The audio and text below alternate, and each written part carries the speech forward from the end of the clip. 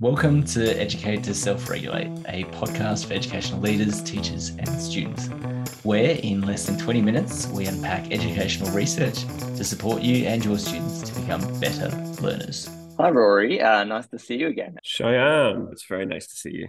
Thanks, mate. So, Rory, I'm really interested to hear how's things going on your end. What's been happening with me? I feel like I always talk about sport or exercise whenever it comes to these conversations, but that's literally other than working and doing a lot of report comments and assessing at this time of the year. I'm 4 weeks out from the Gold Coast Marathon and putting in some serious hours on the track.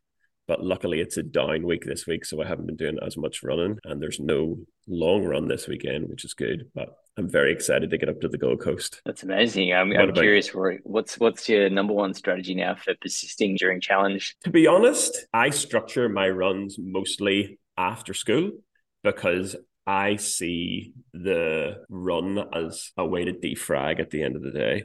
I did attempt a run before school last week, and it really was tough. I found it so much harder to run in the mornings. So I think all my runs from now on will be, unless it's the weekend, blocked in after school because I put my earphones on, podcast, and it just helps defrag after a long day in the classroom.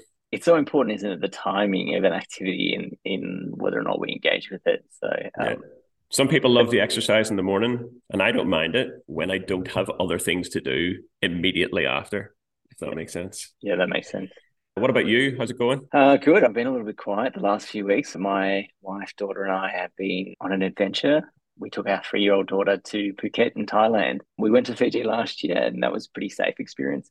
But we wanted to challenge ourselves and take our daughter over to Phuket and actually do some activities outside of the resort and wander the streets, etc., and give her a bit more of an authentic kind of experience. So we're slowly working towards perhaps doing Everest Base Camp with her or something like that. But sending her off to do it herself when she's 7. Started small, but one of the things that really popped out for me was we took her to, I think it was the Greens Elephant Sanctuary, where sort of, no chains, no riding elephants. You go basically and you feed the elephants and you give them a wash and a mud bath, etc. And just to watch her initially be really scared of them and cling to me, and me feeding the elephant. And then I've got these videos that almost show like this staged breakdown of fear. Yeah. To within kind of 10 minutes, her like standing, getting a banana out of the bucket and going up to the elephant and just feeding the elephant straight up out of her hand. And only 10 minutes earlier, she wouldn't let go of me. When you have young children, and this is still new for me, you start to experience the world through their eyes in a strange way. And it's still very new to me.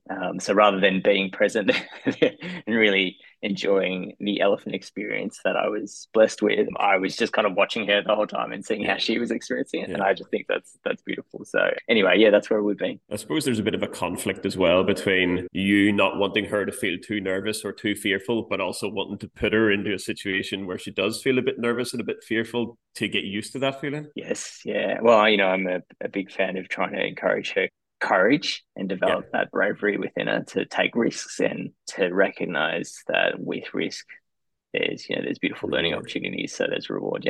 So Rory, we've got lots to talk about today. So listeners, today we've been umming and ahhing about what today's topic should be, and we wanted to talk about our approach, or at least discuss and share our approach to reading. Now, this is not an episode about the science of reading. We want to make that clear because we know the science of reading is also quite a hot topic, and there's a big debate around the science of reading that Rory and I don't want to get into that debate today. So we're going to talk a little bit about approaches to reading and self-regulated learning, or at least a self-regulated learning perspective on reading, using ourselves as learners and also classroom examples here. So I guess to kick us off, Rory, really interested to hear sort of what is your general approach to reading, professional reading? How do you build in time for it? Okay, I'm going to be completely honest.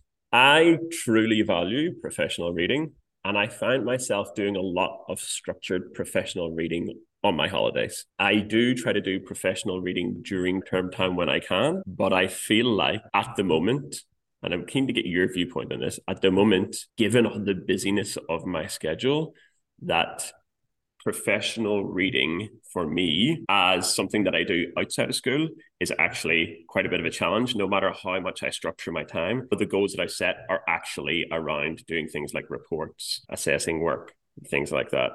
But when I do professional reading, I'm always trying to think about the applications to the classroom for myself, or the applications to other staff if I'm reading to run a meeting or a professional development day. One of the things that I like to do whenever I read is to make notes as I read, but just on a post-it note, because I'm not reading to study.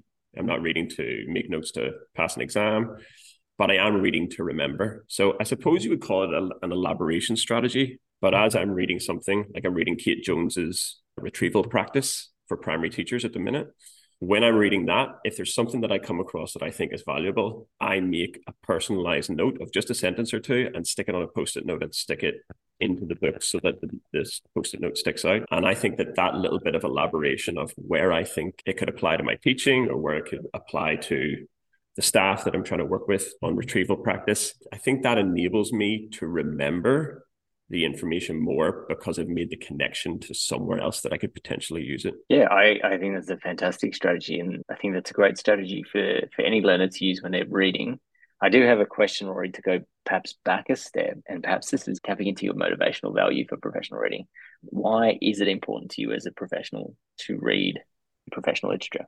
I just think that one of the challenges with education, but also one of the things that makes it so interesting of a career or an area to work in, is that the amount of knowledge that you need to be competent in all of the areas that are related to teaching and learning are really vast. So I feel like as a teacher, you've always got to be reading something to develop in some area of your professional practice. So it could be assessment, it could be teaching strategies or like instructional strategies. It could be something to do with self-regulated learning. It could be something to do with building positive relationships. It could be an aspect of coaching that you're trying to improve in. Whatever area interests you, or whatever area you feel like you're deficient in, or you don't know enough about, and there's probably many for most teachers, or there's probably a few for most teachers, then professional reading, I think, is a really useful and valuable way to kind of gain that information.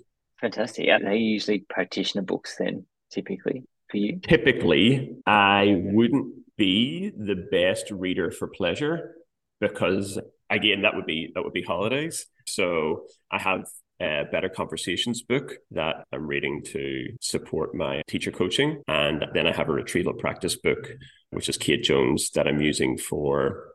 We're actually working on a University of Queensland project at the minute to develop teachers' ability to use retrieval practice in the classroom. And so I'm reading that to try to build my expertise in using retrieval practice strategies in the classroom. Yeah, fantastic. Okay, so it sounds like your choice of books then typically have some sort of clear alignment to your practice. Yes. And you've chosen them for that reason, right? Yeah. So whether it's a need to do with something that I'm doing at school or it's an area that I'm specifically interested in, with a view to then introducing that in school somehow. If you can get a professional reading text, and know that you like to do this, if you can get a text that transcends both professional reading and kind of personal values, those are the ideal kind of books. And I know that that's something that, based on a few of your Instagram posts, you are aiming to do. Would that be fair to say, or is that not an intention of yours? No, I think you're on the money there, because I think there's a lot of crossover between what might fall under personal and professional development literature and teaching instruction. And I think more often than not, perhaps books around teaching instruction have a certain flavor to it. I've been getting a little bored with educator books lately, just because there's a recipe for it. Recipe, thank you. Yeah. I'm starting to dabble with this kind of notion of reading books outside of education that I can think about what their application in education might be, if any. What's really interesting about what you said is that, there is different types of books and perhaps reading material that we can engage in as professionals, and often that changes based on need.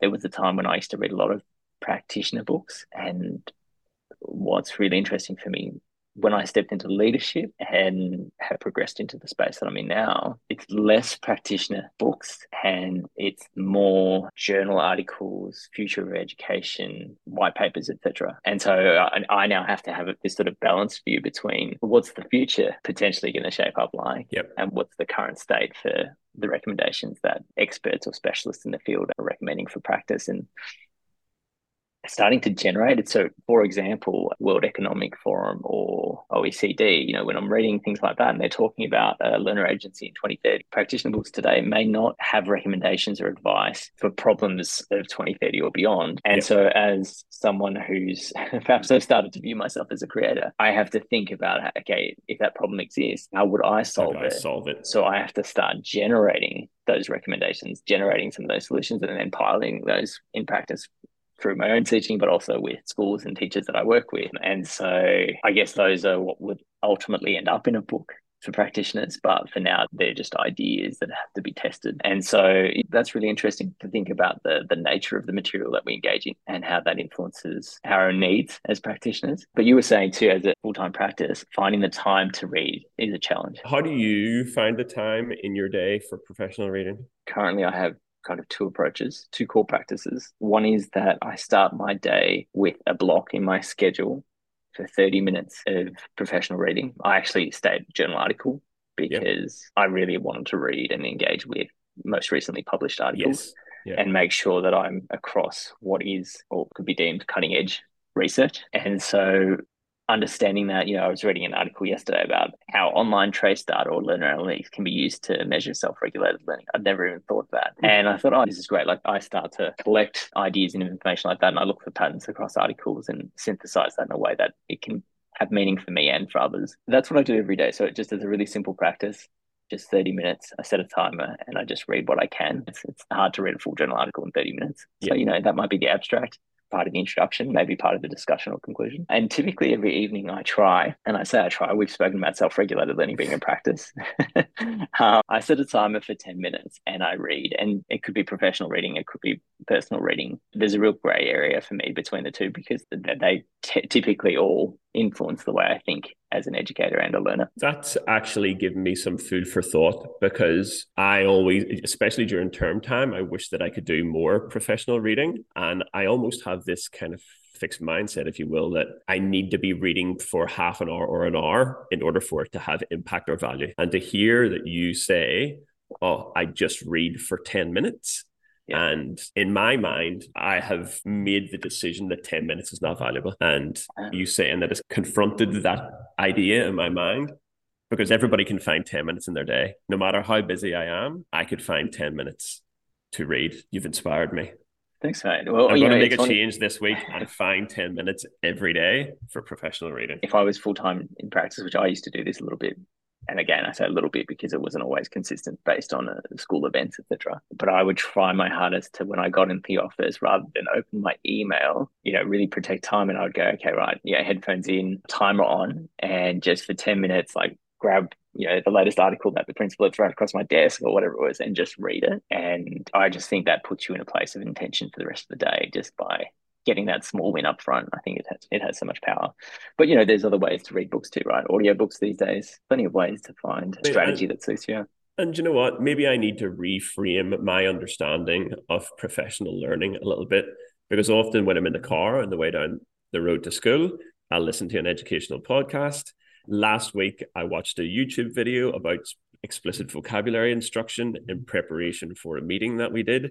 So if I really looked granularly at the time that I spend across a week in terms of what I am accessing to update my professional knowledge, I would say I am getting in my 15 to 20 minutes every single day in one way or another.